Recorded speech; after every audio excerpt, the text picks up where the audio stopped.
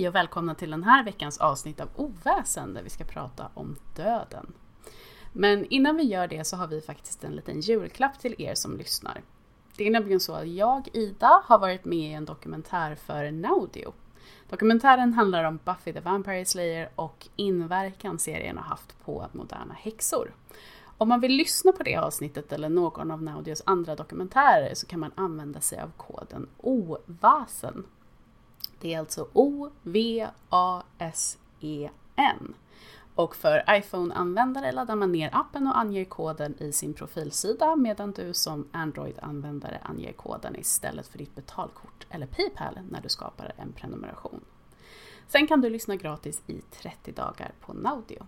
Så här lagom till julledigheten. Vad är Naudio då? Jo, det är en ny dokumentärapp som skapar dokumentärer om diverse olika ämnen för att inspirera och skapa tankar hos sina lyssnare.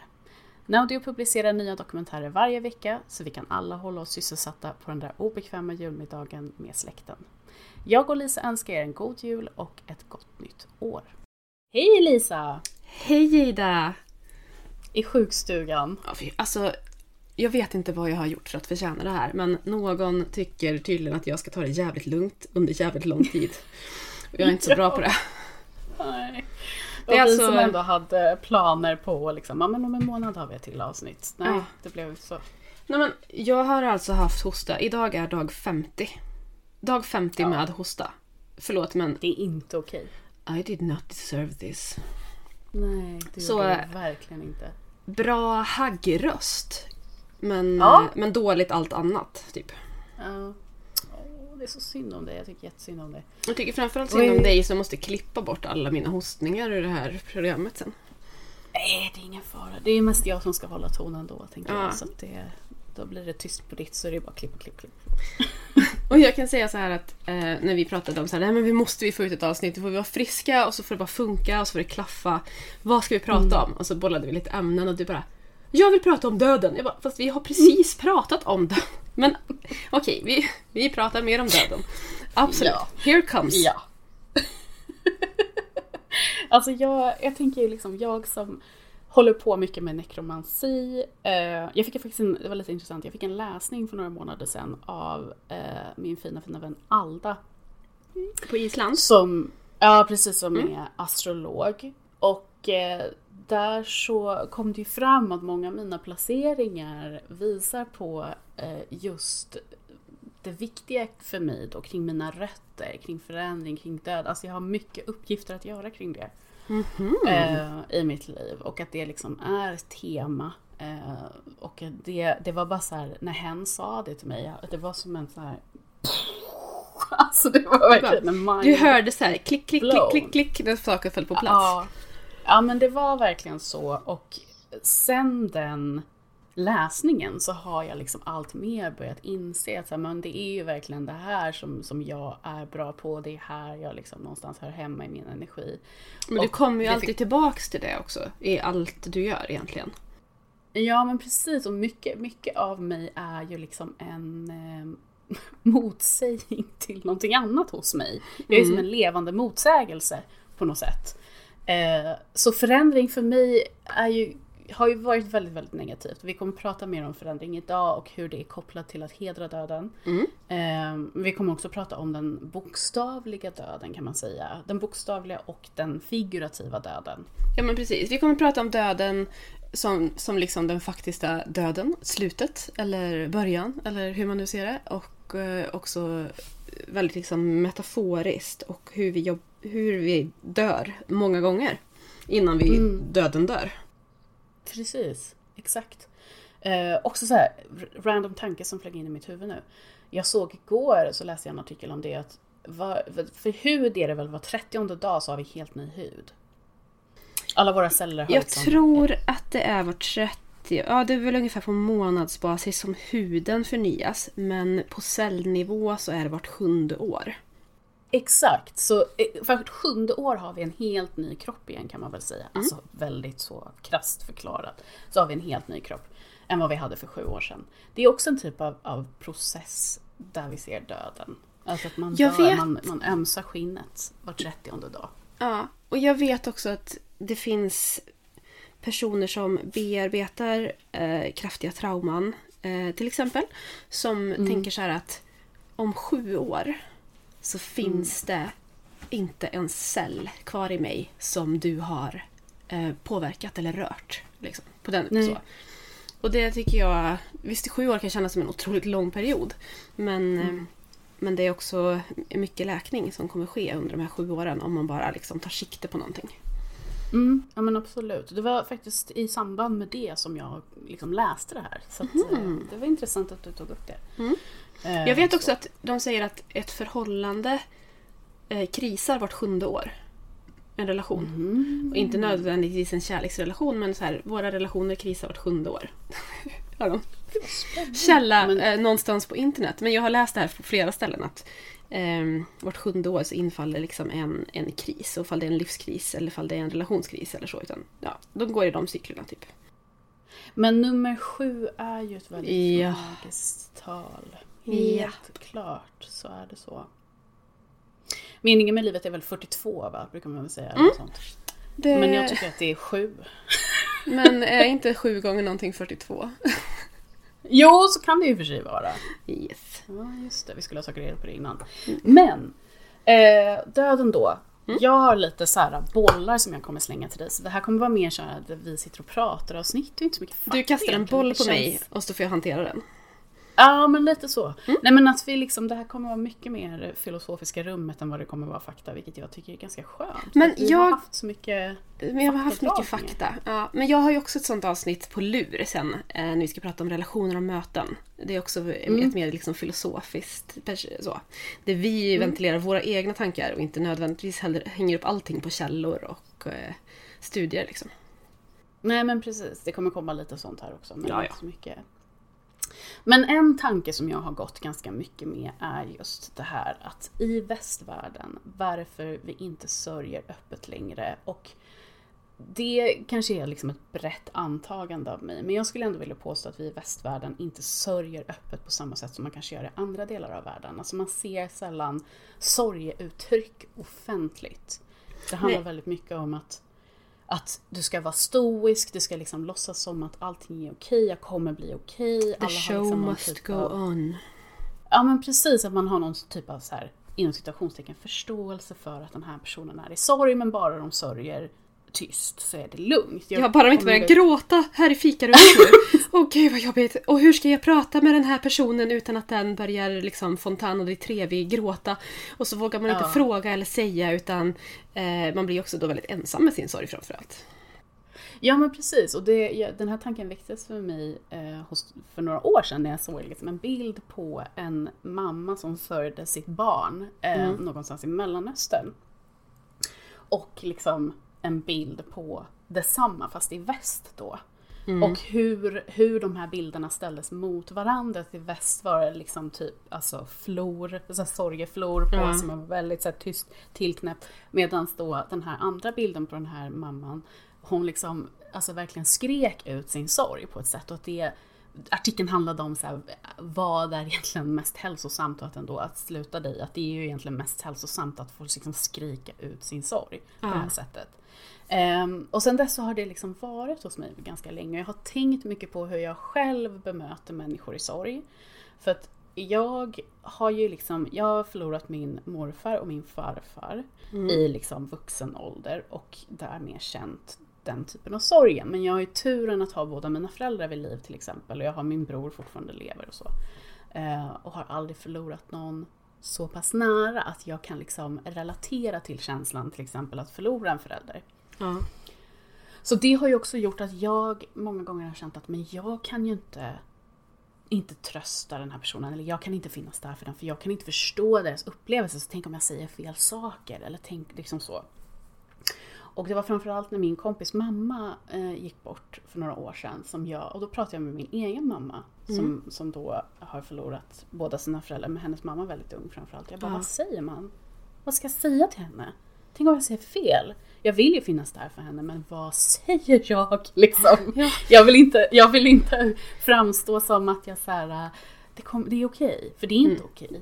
Nej, det är ju men jag vill inte okej. förminska, men jag vill heller inte liksom, nej men gud det här är så hemskt och liksom på något sätt lägga över sorgen på mig själv. Och då sa min mamma till mig att så här, var dig själv. Var som vanligt och bara bemöt henne i det. Du behöver inte tänka så mycket, utan det handlar mest om bara att så här, vad den du är med din vän. För att så fort man börjar behandla personen annorlunda, det är då sorgen på något sätt blir ett hinder i relationen. Det tyckte jag var väldigt bra sagt av min mamma. Det är otroligt bra sagt av din mamma, för det är ju precis det att när man är så här, jag har fått nyheten i min liksom mentalt, så vet jag att det här har hänt. Min kompis eller vem det nu är, så den här personen som jag bryr mig om är i sorg. Och då börjar man genast så här, kan jag störa i sorgen? Vad kan jag säga? Ska vi prata om helt andra saker? Vad händer om ska jag bara trösta och torka tår? Alltså så här, man går in i någon sån här vad förväntas av mig? Vad är rimligt? Vad är reglerna? Och sen så är det så stigmatiserat så att det finns inga regler för det här om inte man typ är präst eller är väldigt utbildad i sorgbearbetning liksom. Nej men precis, och det är det. Det är just det där, hur säger jag rätt? Hur ska jag navigera det här? Att man vänder det plötsligt till sig själv. Och det handlar inte i den stunden om sig själv, utan det handlar om den andra personen. Och man vill liksom göra sitt bästa för den. Så jag har tänkt väldigt mycket på det där. Jag tänkte att det här passar sig nog bra som ett avsnitt. För att det finns en del verktyg man kan använda rent häxerimässigt också. Liksom för att bearbeta sorg. För den fysiska och bokstavliga döden. Men också för den, vad sa vi nu? Den figurativa döden. Ja, men alltså den metaforiska. Ja. Så att jag vet inte om du håller med mig om det, men jag tycker verkligen att döden har liksom blivit någonting väldigt främmande för oss här i väst. Att det har varit liksom, det har blivit som en väldigt ordnad och konstlad ritual kring döden. Alltså som det här typiska amerikanska filmer man ser, man kommer över med någon äcklig liksom gryta man har gjort och ger över till familjen som är sorg. Någon har dött, ät pirog. Här får du min kasslergryta typ, varsågod. Och att de som sörjer oftast lämnas till sig själva. För att man tänker att de behöver space. Och att det är någonting som verkligen sitter väldigt fel med mig. För mig, jag vet inte, jag känner det att om någon nära mig som är så pass nära så att vi ses, vi umgås, att de skulle förlora någon, så är jag så här, men jag vill ju åka hem till den med typ mat som jag har fixat. Att här behöver inte du tänka på mat i en vecka. Vad kan jag göra för dig för att underlätta liksom? Men att den här traditionen någonstans har försvunnit. Jag förstår inte riktigt varför. Ja, och det är just det är den här, jag vet inte ifall vi faller tillbaka på den här ängsligheten som vi bär på i väst. Där vi inte riktigt har kontakt med våra känslor. Där vi inte riktigt vågar ha kontakt med våra känslor, för de kan ju vara andra än glada och härliga. Och då blir det ju dålig stämning. Visst.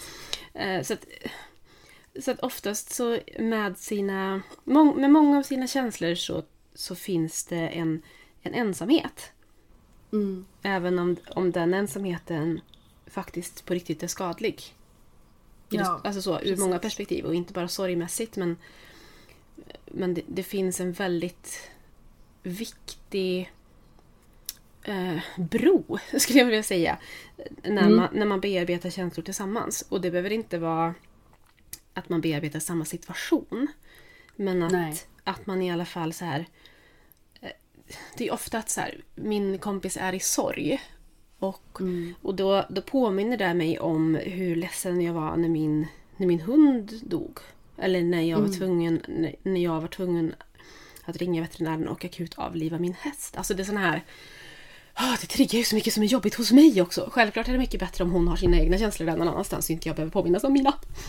Ja, men precis. Jag tror att du är inne på någonting väldigt sant där faktiskt också. Att jag tänker att det också handlar om att man påminns om sin egen dödlighet. Och att det blir väldigt obehagligt. Att jag tänker i liksom andra forna kulturer som har varit, så har ju döden varit mycket mer liksom en process, ett steg på vägen än vad det är idag. Det känns så töntigt, men att döden är en del av livet liksom. Ja, och den klyschan, det ligger ju någonting bakom det liksom. Vi dör ju hela tiden. Jag tänker framförallt på, nu gör jag en liten avstickare här som är mer faktabaserad. Varsågod. Och det är ju framförallt antiken Egypten. som är ett av mina intresseområden, så jag har pluggat mycket om det. Men då, där framförallt så såg man ju på döden som liksom en temporär typ rubbning i det normala. Alltså det var bara typ en avstickare, det var en del på vägen. Och att döden där hände aldrig riktigt. För att framförallt då pratar vi om övre liksom klassen och faraoerna. Men att de här avbildningarna på människor, bara du fanns avbildad någonstans så levde du ju för alltid. Och just hur det liksom bildspråket hjälpte människorna då, tänkte de, att leva längre och att liksom vara odödliga på ett sätt. Så att man hela tiden strävade efter att få vara avbildad, att få vara ihågkommen av människor. Och det är väl mycket det där man känner att så här, men vem kommer komma ihåg mig? Så. Och för mig så är det i alla fall personligen, mina tankar kring döden, jag var livrädd för döden när jag var yngre. Väldigt, väldigt rädd för döden. Tyckte att det var otäckt, obehagligt. Men jag tror att det var för att jag kände en liksom kallning till det på något sätt. Jag var liksom skräckfascinerad med det. Men det kanske är precis som barn som är väldigt, väldigt mediala kan ju vara otroligt rädda för spöken. Ja, men precis. Exakt. Jag tror att det nu it makes sense för mig. Varför jag alltid har varit väldigt dragen till teman kring döden. Jag har alltid varit väldigt nyfiken på alltså, du vet sådana här bilder som man tog mycket för på folk som var döda men ser levandes ut. Under viktoriansk tid så var det vanligt att man tog bild med sina barn som då var avlidna. Men det är typ sån här Lide Parade, fast att man liksom men gud, det heter någonting. På jag tror att det heter alltså typ death photography bara, om man söker på det. Okej, var väldigt försiktiga om ni inte vill bli triggade på Google så. Men death photography Victorian age, så får man nog upp väldigt mycket sånt. Man liksom ställde upp människor på ställningar och fick dem att se levandes ut för att de skulle vara med i liksom familjeporträttet. Jag har alltid varit väldigt fascinerad av sådana saker och väldigt fascinerad av liksom, jag kommer ihåg när man hittade, eller när jag fick reda på heter han Bäckamannen bara? Vilken? Nej, han som hittade sitt träsk. Bockstensmannen? Så är det. Inte Bäckamannen, herregud. Bockstensmannen. Också så här superfascination hos mig. Mumier, alltid superfascination. För det var liksom, de var döda men de var så levandes i mitt huvud. Så att jag var väldigt, väldigt rädd för döden samtidigt som jag var fascinerad av den. Och det är nu först på senare år som jag har förstått att jag har varit fascinerad och rädd för den för att dels jag har inte förstått den.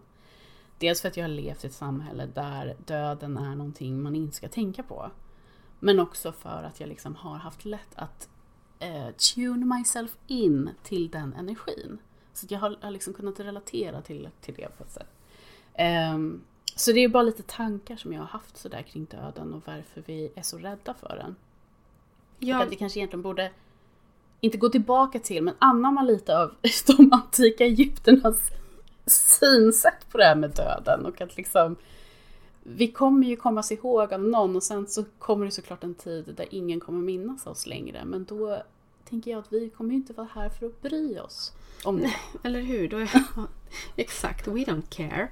Men jag bara vill flagga in här att om man vill kolla på de här bilderna så heter de, alltså antingen så söker man bara på så här begravningsporträtt kan man söka på.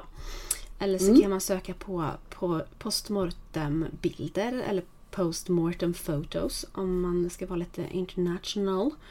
Eller, och det är bara en rak översättning på efterdöden-bilder, alltså dödsbilder. Ja, och jag tänker att det, om man är rädd för döden är inte det första steget. Men om man har den här fascinationen så googla på det och liksom se vad som händer i dig. Gör det ansvarigt dock. Ta ansvar för dina egna triggers här. Men, för din egen mentala hälsa. Men jag tänker också att vi måste ju någonstans... Vi har ju ett väldigt avstånd till döden nu för tiden. Döden var ju väldigt, väldigt, väldigt nära i vardagen varje dag i princip för bara några 100 år sedan. Och jag tror att kulturer som inte är lika kliniskt rena till exempel så är det ju fortfarande en större och starkare närvaro av död. För jag menar, nu för tiden så räknar vi med att om vi föder barn till exempel så kommer både jag som födande och barnet att överleva. Och man behöver inte gå långt tillbaka i tiden för att det absolut inte skulle vara någon självklarhet. Och även om barnet och jag överlever förlossningen så kan vi ju dö vilken dag som helst. Någon av oss fram tills, vad brukar de räkna? Att väldigt få överlevde så att de blev 3 år. Och överlevde det så att de blev 3 år. Det är fortfarande bara ungefär hälften som överlever tills de fyller 5 år. Men har man överlevt tills man fyllt 5 då lever man antagligen resten av livet sen. Men du vet ju hur mycket släktforskning jag har gjort. Ja. Och hur många döda barn jag har kommit. Ja, men det är så fruktansvärt. Har träffat i de arkiven. Liksom. Det är fruktansvärt. Men det var, som du säger, det var i brist i bättre ord, vardagsmat då. Ja. Ja, men precis. Man födde barn och så visste man inte, alltså då har man ändå gått och burit det här barnet i 9 månader. Och känt det och vetat att det finns och sådär. Och sen så vet man att jag kommer antagligen att få ut det. Och om jag överlever att få ut det så får vi se vad det här är för barn. Och hur knyter jag då an till ett barn som antagligen kommer dö? För att rent statistiskt sett så dör en väldigt stor del av alla barn som föds under den här perioden. Visst. Nej, det är verkligen, du har en jättebra poäng i det. Jag tänker också så här, gud vad jag börjar fundera nu, men jag tänker på det här med öppen kista. Att det är någonting vi inte kör med här, tycker jag är lite synd. Och lyssna på mig nu bara. För jag förstår att det kan vara så här, men gud vad är det de sitter och säger. Men jag tror att öppen kista på många sätt kan hjälpa människor att få en mer naturlig kontakt med döden, en mer naturlig respons till döden. Att här, det är min älskades kropp som ligger här. Men den personen är inte kvar. Att det på något sätt kan hjälpa en att hantera det som har hänt. Det tänker jag i alla fall, eller för mig så skulle det i alla fall vara lättare att hantera det på det sättet. Det är mycket vanligare i till exempel USA. Ja, och det är mycket vanligt. Jag tänker också att inom ortodox religion och inom katolicism så är det väl också mer vanligt förekommande. Absolut. Också, jag tror tiden där man måste begrava någon är helt annorlunda i andra länder. Jag vet, inom islam är det ju viktigt att det sker nästan liksom inom, alltså så fort som möjligt, 24-48 timmar ska personen vara begravd. Liksom. I Sverige är det lag på 1 månad. Ja, den överskrids nog ganska ofta. Ja, men jag tror att så länge det finns en bokad begravningsceremoni, om man säger, inom där, så att man har liksom vet att det finns en begravningsentreprenör eller en kyrka som är inkopplad, då kan de ha överseende med ett par dagar. Men annars är det... För där tänker jag att det finns både för- och nackdelar. 1 månad det är ju väldigt utdraget, lång tid. Å andra sidan får man ju tid också att processa igenom den här, kan jag tänka mig, inom den här långa processen att planera en begravning, att man då också får bearbeta mycket. Liksom. Ja, och min morfar dog ju i våras.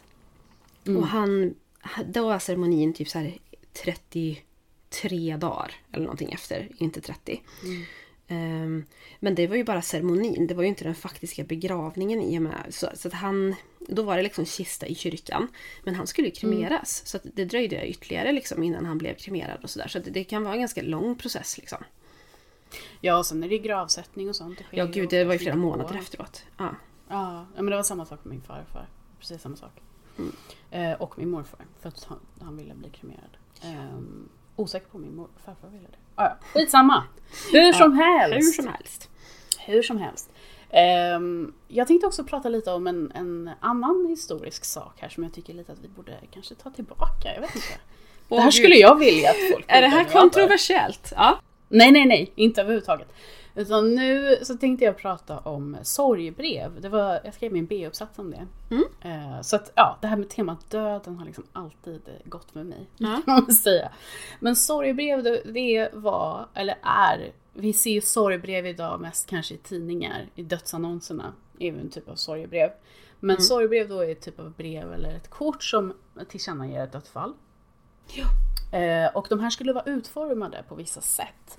Det var väldigt viktigt att det hade en svart kant runt. om det var en högre klass som hade dött, alltså vi snackar adel eller liksom övre medelklass, då var det viktigt att det var liksom ett silkespapper på och själva sorgebrevet skulle vara svart. Det var liksom väldigt så utsmyckat också. De fattigare klasserna hade ju inte lika utsmyckade sorgebrev, för det hade man inte råd med. Gud vad jag som grafisk formgivare myser över att det fanns en standard för hur saker och ting skulle utformas. Vet du vad, det var till och med så, om inte jag missminner mig, att den här borden på det här svarta, från början skulle den vara liksom typ 1 centimeter tjock, men sen så minskade det med tiden, liksom, att det blev ännu mindre och mindre. Så det var väldigt så här bestämda former, och hur det utsmyckades, det var ju lite olika beroende på vem personen var. Men i ett sorgebrev så skulle det liksom framgå vem som hade dött, hur den hade dött. De kunde vara väldigt detaljerade alltså. Jaha, vad mumsigt. Och speciellt när det var övre medelklass, då kunde man verkligen vara sådär att ja, men här dog Gustav von Fersen, eller vad fan, jag vet inte. Och han dog av slag klockan 03:44 en vinterkall natt den här datumet. Alltså det var väldigt så specifikt. Och här ska vi liksom begrava personen och lalala. Vilka fick de här sorgbreven? Vart skickades de? De skickades ju ut då till liksom anhöriga och till vänner, släkt, sådana saker. Tänker när det är adel så skickades det nog ut liksom, där var det för mig att det kan till och med ha varit kungen som liksom från kungens office så skickades det ut att den här adelspersonen har dött, nu ska vi samlas av begravning. Jag kan ha fel, det var länge sedan jag skrev den här B-uppsatsen. Men så det skickades ut till de som kände personen, så att det fungerar ju lite som vi har med dödsannonser idag, men på ett mycket mer personligt sätt, att det kom hem till liksom familjen att okej, nu har den här personen dött, och man gjorde väl så för att man hade så långa avstånd liksom, rent praktiskt, så att de fick reda på att personen hade dött, men det var ett formellt sätt att liksom tillkännage att den här personen hade dött och vi är i sorg liksom. Vi bjuder in er att sörja med oss. Det är därför jag läser ju alltid dödsannonserna. För att jag tycker det är inte ett tvång. Det är inte en tvång så jag har. Men det är mer liksom att så här, på något sätt hedra de personerna och liksom ändå få se alltså att folk delar med sig av sin sorg offentligt på det sättet, tycker jag är väldigt fint. Att det är ett sätt att hantera det. Så de här sorgebreven i alla fall, de hade en väldigt så här bestämd standard. Även alltså munlacket som man förslöt med, det skulle vara i svart. Så ja, det var liksom en standard för så här ska det se ut. Och det var i bruk alltså fram till tidigt 1900-tal om inte jag minns fel.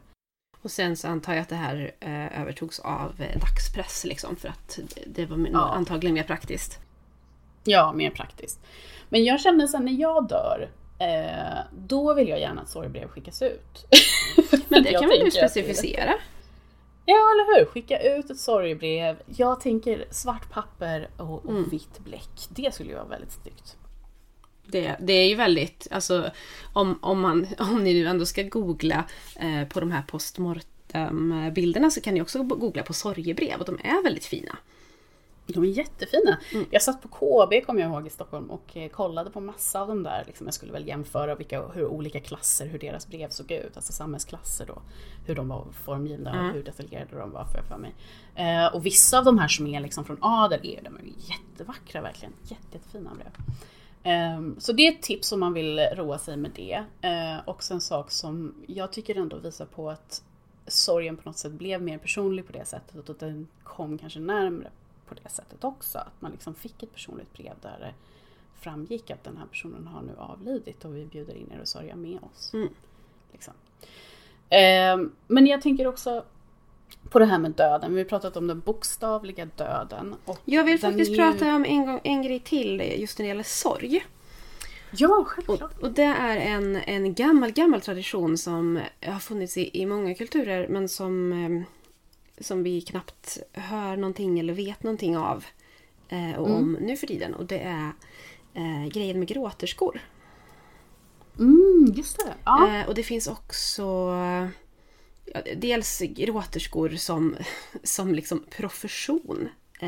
För det här är väl också i grund och botten grekiskt, eller åtminstone liksom kring Medelhavet. Att så många, där man liksom skulle visa sin sorg öppet och tydligt. Och ju fler som grät så de skrek på en begravning, desto mer älskad och saknad var den här personen. Och då gick det alltså så pass långt att man på riktigt kunde hyra in gråterskor som kom och grät på begravningen. Det är ju specifikt alltså. Väldigt snäv. Väldigt specifikt. Väldigt snäv grej. Väldigt snäv yrkestitel. Ja, men det finns alltså gråterskor. Men det finns också en lite nordligare tradition här där vi har... Jag tror att de flesta har hört ordet men inte vet vad det innebär. Och det är alltså att man säger sorgekväden eller gråtkväden. Har du hört talas om det? Och det är alltså att gråta ut sin sorg. Alltså att med rösten och med ljud gråta ut sin sorg. Och att det kan vara väldigt, väldigt då också läkande. Det är som en... Alltså, ja, men det finns ju jojkar till exempel som är sorg eller som är hyllningar till död eller liksom för sorg. Men det här är någonting annat. Det här är mer nordöstligt. Jag skulle säga kanske lite mer slavisk eller karelisk tradition kanske. Det känns finsk-ryskt mer. Men det finns i alla fall gråtkväden eller sorgkväden som handlar om att liksom verkligen släppa ut den här känslan. Ge ut ur kroppen genom munnen. Och den befrielsen det är. Och att liksom släppa ut den till naturen, till evigheten. Men, ja, jag tycker att det låter otroligt vackert. Och som sagt väldigt läkande. För jag vet hur skönt det är ibland när man har liksom hållit inne sitt ras, sin lilla kollaps som man har gått och burit på. Och sen så bara tänker man så här: nej, nu släpper jag. Nu bara bryter jag ihop. Och hur man då verkligen kan så här för sig själv bara fulgråta så att man liksom så här hulkar och liksom de här ljuden när de ljuden som är så primala alltså så här ljuden. Det är bara liksom kroppsljud på något vis. Men att släppa ut dem och efteråt så bara somnar man ju. Efteråt är man ju helt uttömd. Ja, liksom. Och det är då man läker också. Man släpper ut det och får ut det ur systemet, ut i kroppen. Och liksom sen bara vilar man. Och jag tror att alla som har brytit ihop vet exakt vad jag menar. Ja, gud ja. Jag använder ju min röst väldigt mycket när jag gråter. Jag har inte funderat på att det skulle kunna vara sorgkväden på det sättet. Men jag använder den väldigt mycket. Jag använder den väldigt medvetet när jag gråter. Jag ser till att liksom skrika, göra väldigt mycket sådana ljud som du beskriver. För att det liksom gör någonting rent biologiskt med min kropp. Att få ut det här. Ja, det stannar liksom inte kvar och lagrar sig. Utan jag liksom får ut det genom de här ljuden. Och att man brukar prata mycket om stimning idag. Alltså stimning som personer med neuropsykiatriska diagnoser gör väldigt mycket för att liksom kompensera för överaktivitet till exempel. Och att det kan man ju se som en typ av stimning, att man aktiverar kroppen, man aktiverar även rösten när man gråter för att få ur det man liksom inte kan uttrycka med ord. Så att jag tänker bara att det låter sjukt hälsosamt och någonting som vi borde göra mycket mer av. Jag är väldigt fascinerad över att du ändå kan göra det medvetet, för att det kan inte jag göra. Jag bara så här överlämnar mig helt till känslan och bara okej, kör. Jag är bara nu en behållare av den här känslan och så får den härja tills den är färdig. Jag tror ärligt att det är för att du är mycket mer eldig än vad jag är. Jag är liksom du är mer kontrollerad. Ja, precis. Jag är ständigt i mitt huvud väldigt självmedveten om vad som händer. Så att det är ett sätt för mig att släppa på den spärren jag kan ha. Att nu ska jag liksom gråta fint. Så att det blir mer liksom, nu ska jag verkligen lean into it. Och jag måste på något sätt nästan... Nu ska jag gråta fult. Ja, men jag måste nästan stimulera fram det för att det ska komma naturligt för mig. Så det är nog därför. Ja, tror jag. Men som sagt, i en värld av behärskning så skulle jag verkligen uppmana till att bli en behållare för den här känslan och fulgråta utan behärskning. Du behöver absolut inte göra det på torget eller ens liksom, i ett rum med andra människor. Men att du kan göra det med dig själv och känna att du kan släppa ut det här med dig själv. Du måste inte vara behärskad i ditt eget sällskap liksom. Nej, jättebra sagt tycker jag. Ja, nej men som sagt, den bokstavliga döden, finns saker att tänka på där, tänker jag. Men också den metaforiska döden i sig. Och här finns det ju en sak som båda de här grejerna har gemensamt, och det är ju förändring. När vi har den liksom fysiska döden, den liksom bokstavliga döden, då innebär det en förändring, bland annat såklart. Men den metaforiska döden, den om något innebär ju verkligen förändring. Och då tänker jag att en del varför vi kanske motsätter oss att tänka på förändring, att det är jobbigt att förändra oss, för det är någonting vi lämnar bakom oss, det är någonting vi låter dö för att vi ska kunna förändra framåt. Och det är ju skitläskigt att förändra. Ja. Och här var jag tvungen att liksom kolla lite. Vad är det som händer i vår kropp? Varför blir vi så rädda? Berätta. Men då i alla fall, anledningen till varför vi människor avskyr förändringar, en av dem är ju på grund av reptilhjärnan. Den här lilla jobbiga skiten som sitter i vår hjärna, den liksom äldsta delen av vår hjärna som vi har, som inte vill se förändring. Den skannar hela tiden efter hot, den skannar hela tiden efter vad kan det komma för förändringar här som jag måste reagera på. Mycket källa till ångest och sånt där i den där lilla skiten. Så att vår hjärna är liksom inprogrammerad att hela tiden leta efter hot, och när det blir då förändring, då går ju alla liksom alarmklockor igång. Det blir rött ljus. Det blir liksom, vad säger man, Defcon 5 på en gång. Alltså det blir ja, men det blir liksom, larmet går ju hela tiden, och det är alltså det triggar ju mycket liksom kortisol och adrenalin. När det inte var som det var alldeles nyss. Vänta, vad händer? Vad gäller? Vilka regler gäller? Vad händer här? Vem går jag till nu? Vart går jag? Vilken plats är det här? Ja, det är liksom, hjärnan får ju panik. Ja, men precis. Och det är det här som jag tänker att här kommer ju sorgkväden in då. Att här får vi ju ut fysiskt den här adrenalinet, kortisolet, allting. Vi får ut det. Vi får liksom en plats för det att gå till, snarare än att bara sitta och så här, nej men nej usch, jag stänger ner. Mycket som jag har gjort. Jag stänger ner, jag stänger av, jag tänker inte, nej. Vi vill liksom ha det säkra och beprövade. Och när vi får den här paniken, att liksom låta den komma ut då. Och att det handlar ju egentligen om att våra hjärnor, det blir en utmaning för dem att liksom sadla om till en ny verklighet, både i den bokstavliga och den metaforiska döden. Nej, men så att vi vill ju ha det här säkra och beprövade, och vi vill inte ha förändring.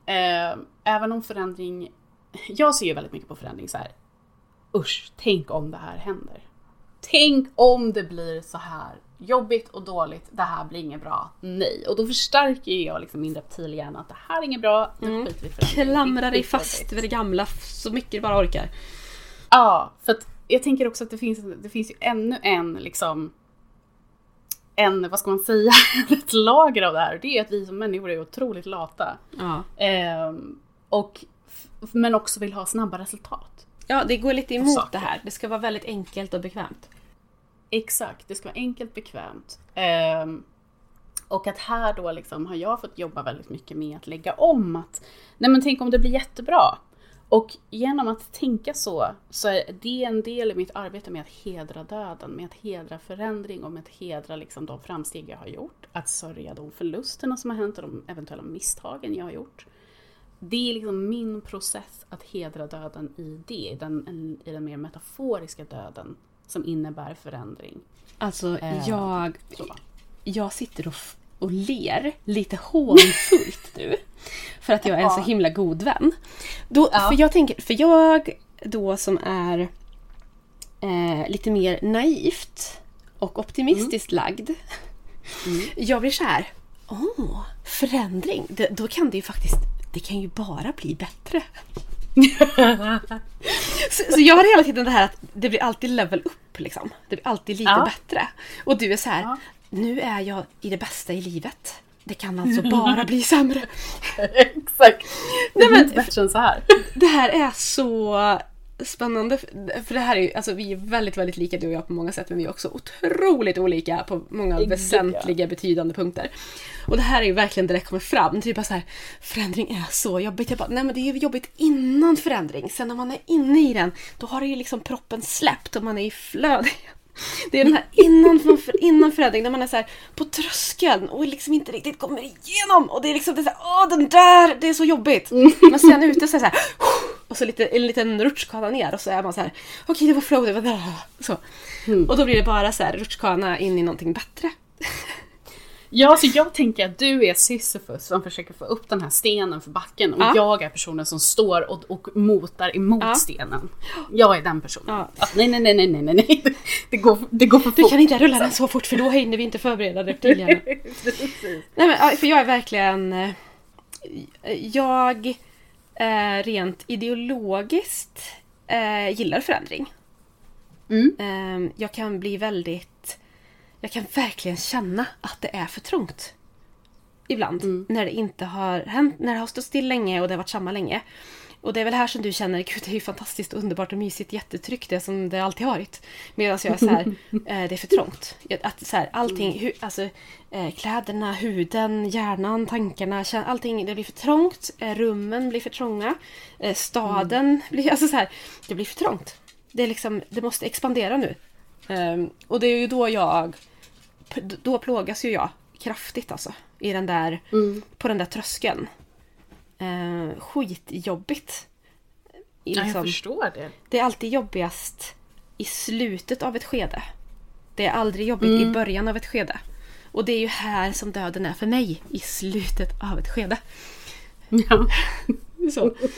Så att jag dör ju. Ja, men precis. Och det här gäller ju livet, veckorna, dagarna, en deadline, någonting man har sett fram emot som närmar sig. Och det är så, och då har man ju, alltså även om det är någonting som jag ser fram emot, så innan så är det ju plågsamt. Och det är ju plågsamt så att, alltså med ångest och med, herregud, varför sa jag att jag skulle göra det här nu? Är jag redo? Hur mår jag? Hur går det? Nej, men det här funkar ju inte. Det här har jag glömt bort och det har jag inte packat. Och oj. Så här, då mår jag så dåligt. Och sen så gör jag det tills jag liksom knuffar ut mig själv i det nya rummet över tröskeln. Och då bara, gud, jag kan andas och jag får plats. Och det är liksom så här, äntligen. Och då går jag också in med min största och starkaste egenskap som jag har. Och det är ju den här otroliga nyfikenheten jag har på min omgivning och på det här nya. Ja, men jag tänker att du för förändring är ju i sig en förlust av det vi känner till. Det är ju det är. Och jag tänker att du är ju väldigt duktig på att hedra döden där. Ja. Att så här, du vet att det är en process. Du liksom ger dig hädan till den processen. Och du hyllar det nya som kommer. Du är ju extremt duktig på det. Till skillnad från mig då, som är liksom, där jag har väldigt långt kvar att jobba med det. Ja, men precis. Jag har en lång väg kvar att gå innan jag är där jag känner att nu är det bara hyllning. Liksom. För jag tror att mycket av det grundar sig i det här, i min villkorslösa, hopplösa, oföränderliga inställning att det blir bättre. Det blir alltid bättre. Jag kan aldrig bli sämre. Och jag kan aldrig ha det sämre. Och jag kommer alltid att lära mig något nytt och spännande och fascinerande. Så här, det blir alltid på alla sätt level up. Och det här gäller även om det handlar om att göra slut. Eller liksom, alltså så här, det är jobbigt. Men det är ju också för att man är i döden. Sen efteråt, inte så jobbigt. Färdigt. Nej. Men det är... Ja, vi kan alla lära av dig. Ja, eller hur? Nej, men jag menar det. Ja. Jo, men jag menar det. Så faktiskt. Det är inget skämt. Jag går in det är i allting många optimistiskt. Problem. En otrolig evig tro på att det bara kan bli bättre alltid. Ja. Gud vad skönt. Ja, men också jag kan inte ens föreställa mig. Alltså jag har ju nära vänner som är väldigt dystopiska. Hej. Ja, du är inte värst. Nej, okej. Det roliga är att de här personerna oftast är jordiga. Ja, nej, men det förstår jag. Jag har oxar i min omgivning som alltså hatar förändring för det första. Och om det nu ändå kommer förändras, då vet vi att då blir det blir systemkollaps. Det blir inbördeskrig. Det blir gasmask på. Alltså det är verkligen så här dystopiskt, apokalyptiskt. Allting kommer gå åt helvete grejen. Och jag bara så här, fast det vet vi ju inte. Det vet vi inte. Och de bara, nej, men vi måste nog förbereda oss på att det är så det kommer bli. Jag bara, fast vi kan ju också tänka att det blir bra. Och de bara, nej, det kan vi inte. Alls. Det är så. Men då är de såna här som konsumerar otroligt mycket true crime, som kollar dokumentärer om alltså så här, de konsumerar också mycket elände på något sätt. Det är någon katarsisk grej kanske, jag vet inte. Men, ja, det kan det vara. Man bekräftar sin egen verklighet. Ja. Det vill vi ju människor göra. Apropå reptilhjärnan så vill vi göra det. Det kan ju också vara så här att om man kollar eller konsumerar eller fantiserar ihop otroligt skräckinjagande, olycksbådande, eländiga framtidsutsikter, då blir ju nuläget väldigt bra alltså. Väldigt mycket bättre nu än när världen står i brand. Absolut. Så det är ju också en snuttefilt liksom. Men jag går på att it can only get better. Ja. Och det är väl min curse då, att vara den här fjantiga optimisten som alla bara, kan du inte bara för en gång skulle ha lite verklighetsförankring? Jag bara, fast I have. Det tycker jag är lite hårda ord faktiskt att säga till dig. För verklighetsförankrad är du ju. Det är bara att du väljer att se det på ett annat sätt. Ett mer positivt sätt. Du behöver inte hela tiden vara i försvarsposition eller hela tiden ha B, C, D, E, F, G, H-plan nej, för att göra saker. Liksom. Jag tar ändå allt på volley. Jag brukar ha en eller två planer och sen blir det någonting annat och så är det okej, för det blir bra.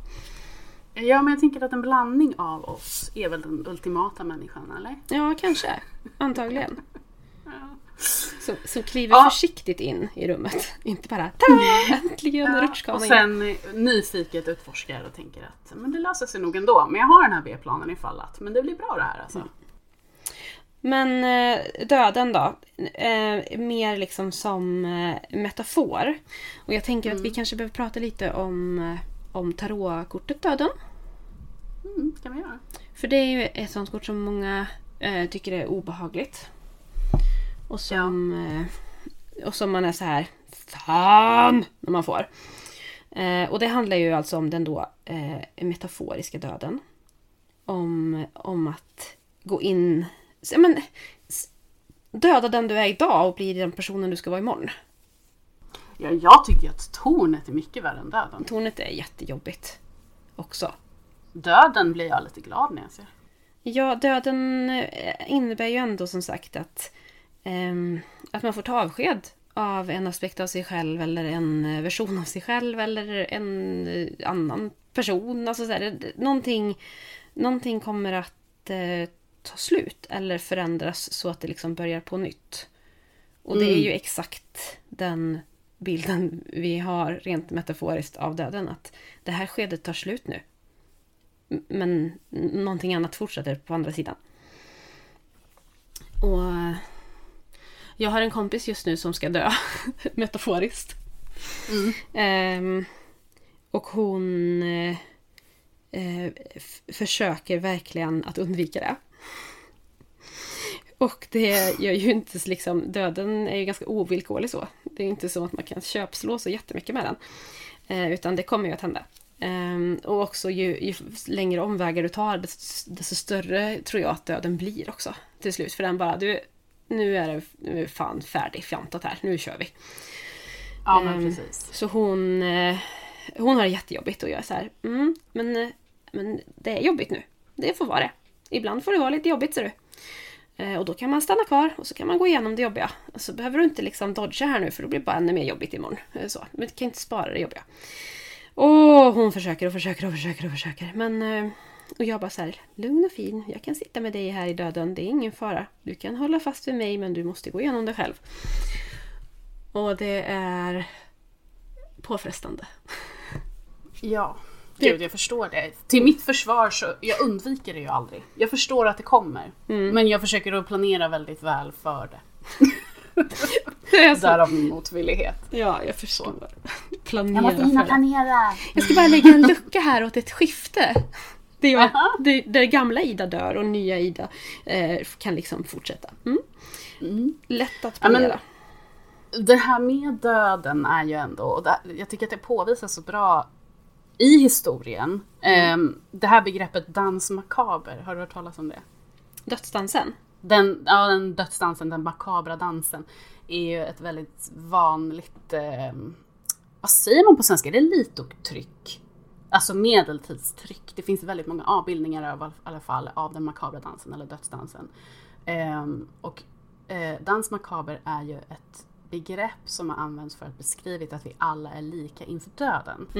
Att alla samhällsklasser kommer att dö. Och de här avbildningarna visar då liksom allt från bönder till adelsmän.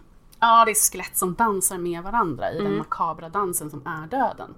Att döden är någonting som liksom förenar oss alla. Vi är alla lika inför döden. Jag tycker det är så himla fint, och det är på något sätt också... Jag tänkte på det när du pratade om att du sitter med din vän i döden. Att vi kan alla ändå relatera till känslan av döden. Även om den är obehaglig för vissa, naturlig för andra, konstig för den tredje, så är det ändå någonting som vi alla kan förstå. Vi kan alla förstå känslan av död. Vi kan alla förstå att förändring, även om du inte tycker att det är jobbigt alltid, så kan du ändå förstå att det är jobbigt för andra. Med att dö metaforiskt eller när man hanterar liksom en mer fysisk förlust av någon.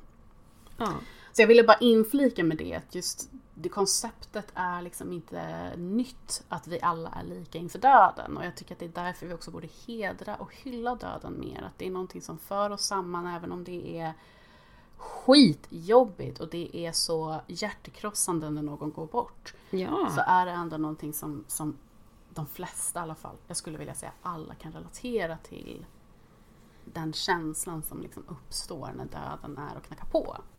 Ja, och jag tänker också att det är ju liksom lite grann villkoret att få leva överhuvudtaget. Ja, men precis. Det är lite det man betalar. Ja, tänk om vi skulle leva för alltid. Man tänker att men det skulle ju vara så himla härligt, tänker många. Men egentligen så, vad får livet för betydelse om vi skulle leva för alltid? Nej. Jag tror det skulle bli jävligt tråkigt till sist. Att sitta år ut och år in och bara leva. Usch. Nej, det där är ju min mardröm. Att liksom, sen så jag är inte så här att jag tänker att jag skulle inte vara okej med att dö imorgon. För jag känner mig liksom inte färdig. Men jag vet att någon gång kommer jag känna mig klar. Och då kommer det vara okej. Och förhoppningsvis är det liksom på en dödsbädd när man är 87 och lite skrupplig och känner att jag har gjort mitt nu. Det är slut liksom. Jag tycker att det är lite obehagligt det här med att vi egentligen, det här är så kontroversiellt att säga kanske, men att vi lever för länge. Att vi rent evolutionsmässigt har en kortare livslängd än vad vi just nu i den här tiden fysiskt har. Och att det där... Ja, men jag förstår att du kan tycka att det är obehagligt. Alltså för att, vad innebär det egentligen? För att alltså belastningen känslomässigt och just den här att ligga på hemmet till exempel, eller vart man nu ligger i någon sjukbädd någonstans och inte dör för att jag har min för kropp. Bra vård. Ja, men precis. Jag har för bra vård. Jag har inte slitit så hårt i mitt liv att det finns kroppkapacitet kvar. Hjärnan är som ett russin.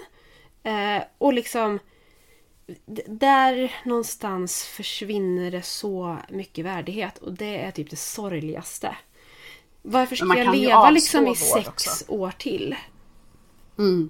Bara få samla år. Eller liksom... För jag kommer ju inte... Antagligen så är jag ju så dement eller senil att jag kommer ändå inte liksom ha någon uppfattning om de här 6 åren.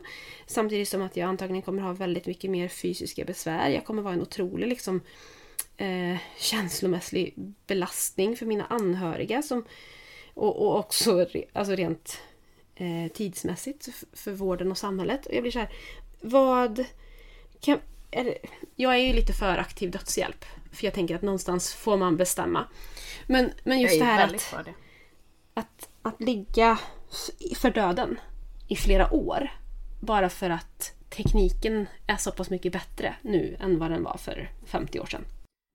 Har du läst Björn Natthikos, har du hört hans sommarprat om där hans pappa, han berättar hela liksom processen kring hur hans pappa får aktiv dödshjälp och liksom på detaljnivå liksom hur det går till rent praktiskt och hur det liksom funkar. Och det är väldigt, väldigt vackert och väldigt, väldigt sorgligt, men också det är ett stort ansvar att ta för sig själv. Liksom. Att faktiskt ta det ansvaret och inte bara för att det är jobbigt eller obekvämt lägga det på någon annan. Liksom. Men precis. Jag tror att här finns det någon sån här kristen grej. Varför kommer jag hit i vanlig ordning? Men nu är jag här igen. Så här. Ja, men det är klart det finns. Jag menar, kristna fick inte ens, eller jag vet inte, de får väl fortfarande knappt det. Bli begravna om de har tagit självmord. Nej, alltså självmord är ju en synd. Väldigt stigmatiserat. Och det här är ju också en av de bästa och de sämsta skillnaderna med när vi gick från att vara hedningar med asatro till att bli kristnade. Och det är ju att livet fick större betydelse när vi, alltså så här i Norden, när vi blev kristna. Barnen blev personer, alltså slavarna eller trälarna blev så småningom fria för att människolivet fick större vikt och betydelse än vad de hade i våra liksom förkristna övertygelser. Men sen fanns det inte riktigt heller någon balans kring det där. För att livet... Nej, det var ju när det passade. Livet är så heligt. Livet är så heligt och ska skyddas och bevaras till varje pris. Ja. Och ibland är det ett väldigt högt pris att betala. Och jag tycker, alltså så här, psykisk ohälsa och den självmordsstatistiken, fruktansvärt vedervärdig. Jag blir väldigt, väldigt ledsen av den. Och det är inte riktigt det jag pratar om, utan nu handlar det om värdighet på ett annat sätt. Och också att om jag som person inte har möjlighet eller inte får ur varken liksom juridisk eller andlig perspektiv, får inte jag bestämma själv då? Eller välja? Det är lite där jag blir så här: vad kan jag ha makt över då? Vad kan jag ha inflytande över då? Men det är en väldigt, väldigt tung diskussion och jag är för privilegierad och för välmående för att egentligen ta i den. Men just den psykiska ohälsan och den, alltså självmordsstatistiken därav, jag tycker att det är en helt annan sak än en aktiv dödshjälp som man...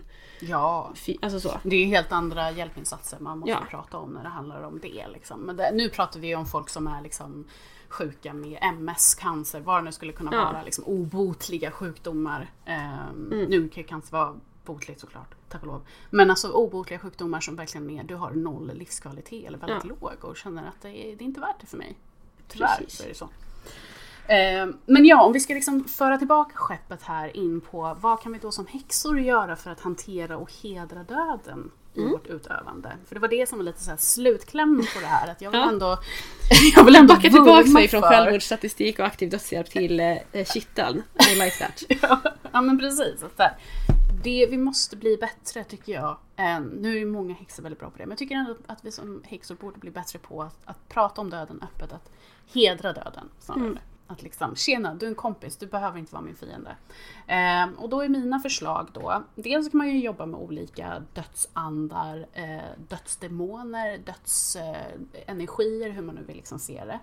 Och då bland annat, min information hämtas från en bok skriven av en författare som heter S. Connolly, som heter Honoring Death, heter boken, för den som är intresserad. Men hon då nämner flera olika dödsdemoner som bland annat Euronymous, Balberith, Mephisto, Babael, Bjun kan man använda sig av också, och Belial och Anubis såklart, och Hekate bland annat. Hel för oss här i Norden kanske. Tänker jag också kan vara väldigt bra att jobba med om man vill jobba med mer dödsenergi. Så dels där kan man ju börja att liksom bjuda in den energin till en. Jag tänker också på att liksom utforma personliga ritualer kring att släppa saker. Och framförallt att hylla och fira förändringar. Att göra om det till liksom en ritual där man firar att nu har vi dött eller liksom så. Nu har den här delen av mitt liv dött. Men nu firar vi också förändringen som kommer. För att vi är väldigt duktiga på att göra det när det kommer till förändring i naturen. Om vi följer liksom ett årshjul eller om vi följer olika liksom portaler in liksom i andra mer naturenergier. Men vi är inte så bra på att göra det på ett personligt plan i min liksom naiva, vad ska man säga, bevakning av området. Alltså det är det jag i alla fall har uppfattat. Vi är inte så bra på att fira när vi själva personligen som individer går igenom förändring. Så det tänker jag ändå är väldigt viktigt att liksom på något sätt baka in det till ritualer. Alltså skriv ett brev till förändringen. Skriv, hylla förändringen i ett brev till det. Bränn upp det med papper för att manifestera det eller vad du nu vill. Begrav det eller så. Sådana saker är ju väldigt viktiga tycker jag. Jag vill lägga till att liksom se döden på många olika sätt. Alltså jag tänker ju varje kväll att nu dör dagen. Nu dör den här dagen. Tack och hej. Och också att inte tycka att döden bara är hemsk och vidrig och fruktansvärd. And this comes from a person som på riktigt tar med döda djur hem och lägger dem i frysen. Because they pretty. Ändå rimligt tycker jag. Ja, jag fick ju min iller från konservatorn för inte så länge sedan. Alltså, jag har inte lagt ut någon bild på den. Den är så fin. Den är så fin. Vi får nog göra det nu tror jag. Ja, jag får kanske lägga ut den. Men jag vill också slänga in att det finns dödsdemoner, absolut. Men det finns ju också en dödsängel. Och det är Azrael. Yes. Och det är den som... Azrael är ju också egentligen liemannen som har avbildats väldigt mycket med en lie. Så det är väldigt mycket liksom symboler här som han egentligen tänker har med helvetet och döden och Satan att göra. Men liemannen är från början alltså då en ängel som är då ärkeängel eller vad det nu är, dödsängel som är Azrael eller Asriel beroende på liksom uttal. Och det är ju en av dem som är absolut då enligt sagan närmast Gud. Ja. Så att det är inte liksom det är inte Lucifer. Det är inte det, utan det är inte Samuel, utan det är Azrael som styr över liv och död. Och även, jag tänker om man är mer liksom inriktad folkhäxa så kan man även kalla in helgon som är liksom kopplade till döden. Och framför allt dina förfäder. Där har vi ju liksom ett väldigt fint första steg att börja jobba mer med döden. Men det känner ni redan till. Så det har vi tjatat om. Exakt.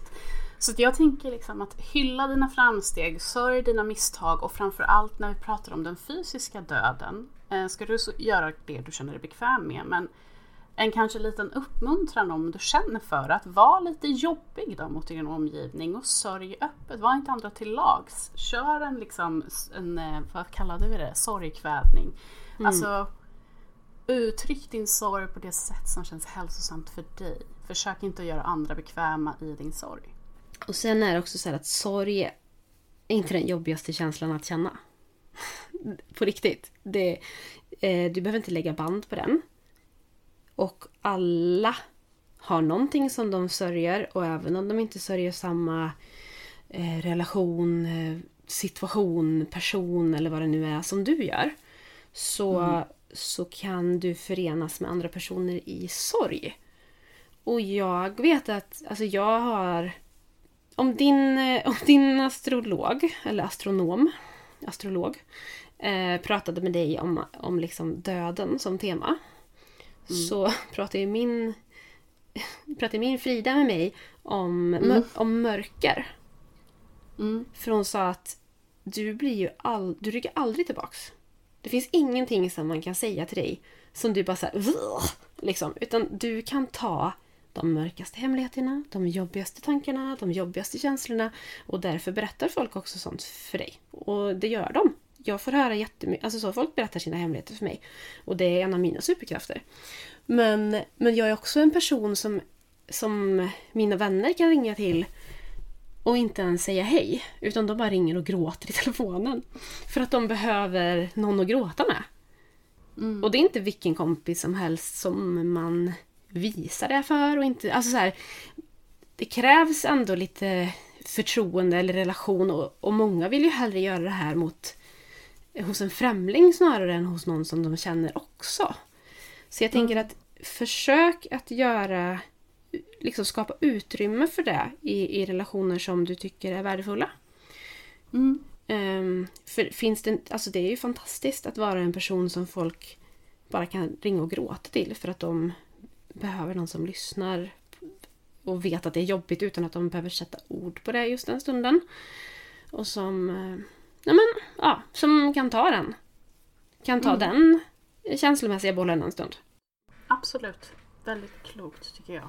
Så skapa utrymme för sorg och var inte liksom rädd för det. Och var inte så långt bort från det snarare. Det är väl... Ja men absolut. Alltså, det är okej att inte vara okej. Det är en klyscha men det är så liksom. Och när vi är i sorg, även om det så beror på förändring eller om det beror på att ens förälder har gått bort eller syskon eller partner, så ta plats för din sorg och framförallt lämna plats åt andras sorg. Ja. Det finns ingen tid på när man behöver vara klar med sin sorg. Utan den kan finnas där hur länge som helst. Den kan finnas där hur länge som helst, men den måste inte göra det. Och du kan inte liksom skynda den här processen. Och jag tycker inte heller att du ska dra ut på den om du inte behöver. Det är också okej att vara okej. Jag har en annan bekant som har en partner som dog av suicid. Och som inte känner... Alltså dels så är det så stigmatiserat såklart, själva ämnet. Att man pratar inte om den dödsorsaken eller varför eller hur och hur det här kommer sig och så. Man har ju väldigt mycket frågor i huvudet. Men det är så pass stigmatiserat att man vet inte vad som är okej att fråga och vad som är okej att veta och vad man ska lägga sig i. Men för henne så handlar det framförallt mest om så här: när är det socialt okej för mig att gå vidare? Hur vet jag det? När får jag okej? För hon är egentligen ganska färdig med sin sorg. Men samtidigt så vågar hon inte visa att hon är färdig med den. För att hon vet inte ifall det är okej att vara färdig med den. Så att det är fortfarande så här att... och hon då som levde med den här personen och personens mamma, hon sa så att det är som att mamman tävlar med mig om vem som kan sörja längst. Som att mamman väntar på att jag ska sluta så att hon kan säga att hon älskade mer eller gjorde mer eller höll kvar liksom. Och det där är bland det sjukaste jag har hört. Jag blir förbannad, men jag bara så här: fy fan vad jobbigt att vara där. Och inte veta och liksom vara redo att gå vidare men inte veta om man får. Nej. Och vem bestämmer det? Vem ska ställa henne till svars? Det tycker jag är jättehemskt. Men som sagt, man måste inte sörja för alltid. Men man får gärna göra det när man behöver. Ja, precis. Lämna plats för bägge delar, helt enkelt. För att efter sorgen, eller i sorgen, kommer ju faktiskt läkning. Och det är det handlar om. De håller ju varandra i handen, de där. Ja, men precis. Så är det ju absolut. Yes. Ja, nu har jag blottat alla mina vänner. Nej, inte alla mina vänner, men många. Flera av mina vänner har. Ingen vet vem de är, så det är nej, rätt. Det är sant. Ingen vet vem de är. Ja, men det här var väl ett bra sista avsnitt för året då, när vi går mot döden av det här året. Har du pratat färdigt om döden nu, Ida, eller vill du prata? Ja, jag har pratat klart. För denna gång har jag pratat klart. Jag glömde prata lite om ättestupa också, men jag tänker att det är jag tänker att det hade vi nog kunnat väva in i när jag pratar om att vi lever för länge. Ja, precis. Ättestupa, bara döda. Ja.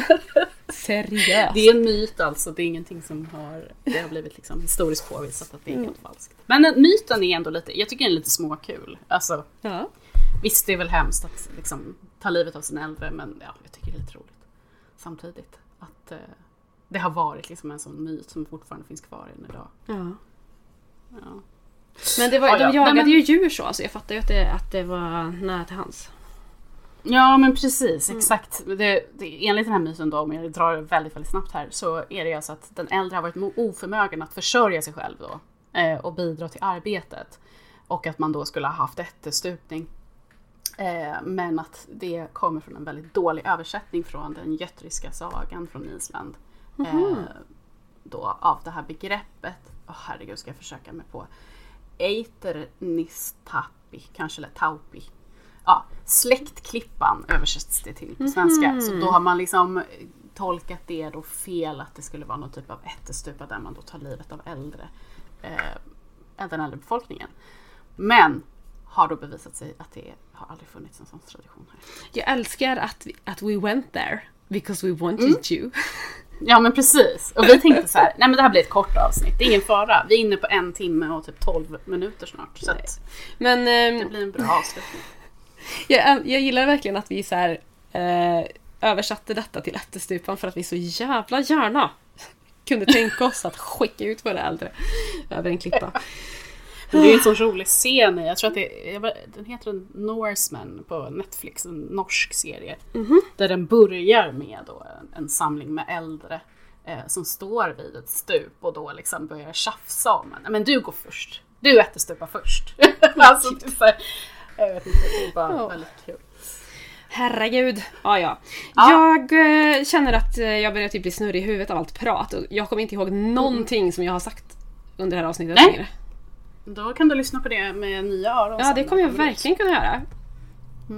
Det blir då bra. får vi önska er gott nytt år och tack för att ni har lyssnat i år. Och nästa år så får vi se hur mycket och hur ofta det blir podd. Ja, men det kan ju inte bli mer sällan än så här, så att det lär ju... Det är bara bättre uppåt. Eller hur? Det kan bara bli bättre, Ida. Det är lite där det handlar om det här, så du. Ja, jag fattar. Okej, ta hand om er. Ta hand om er. Kram.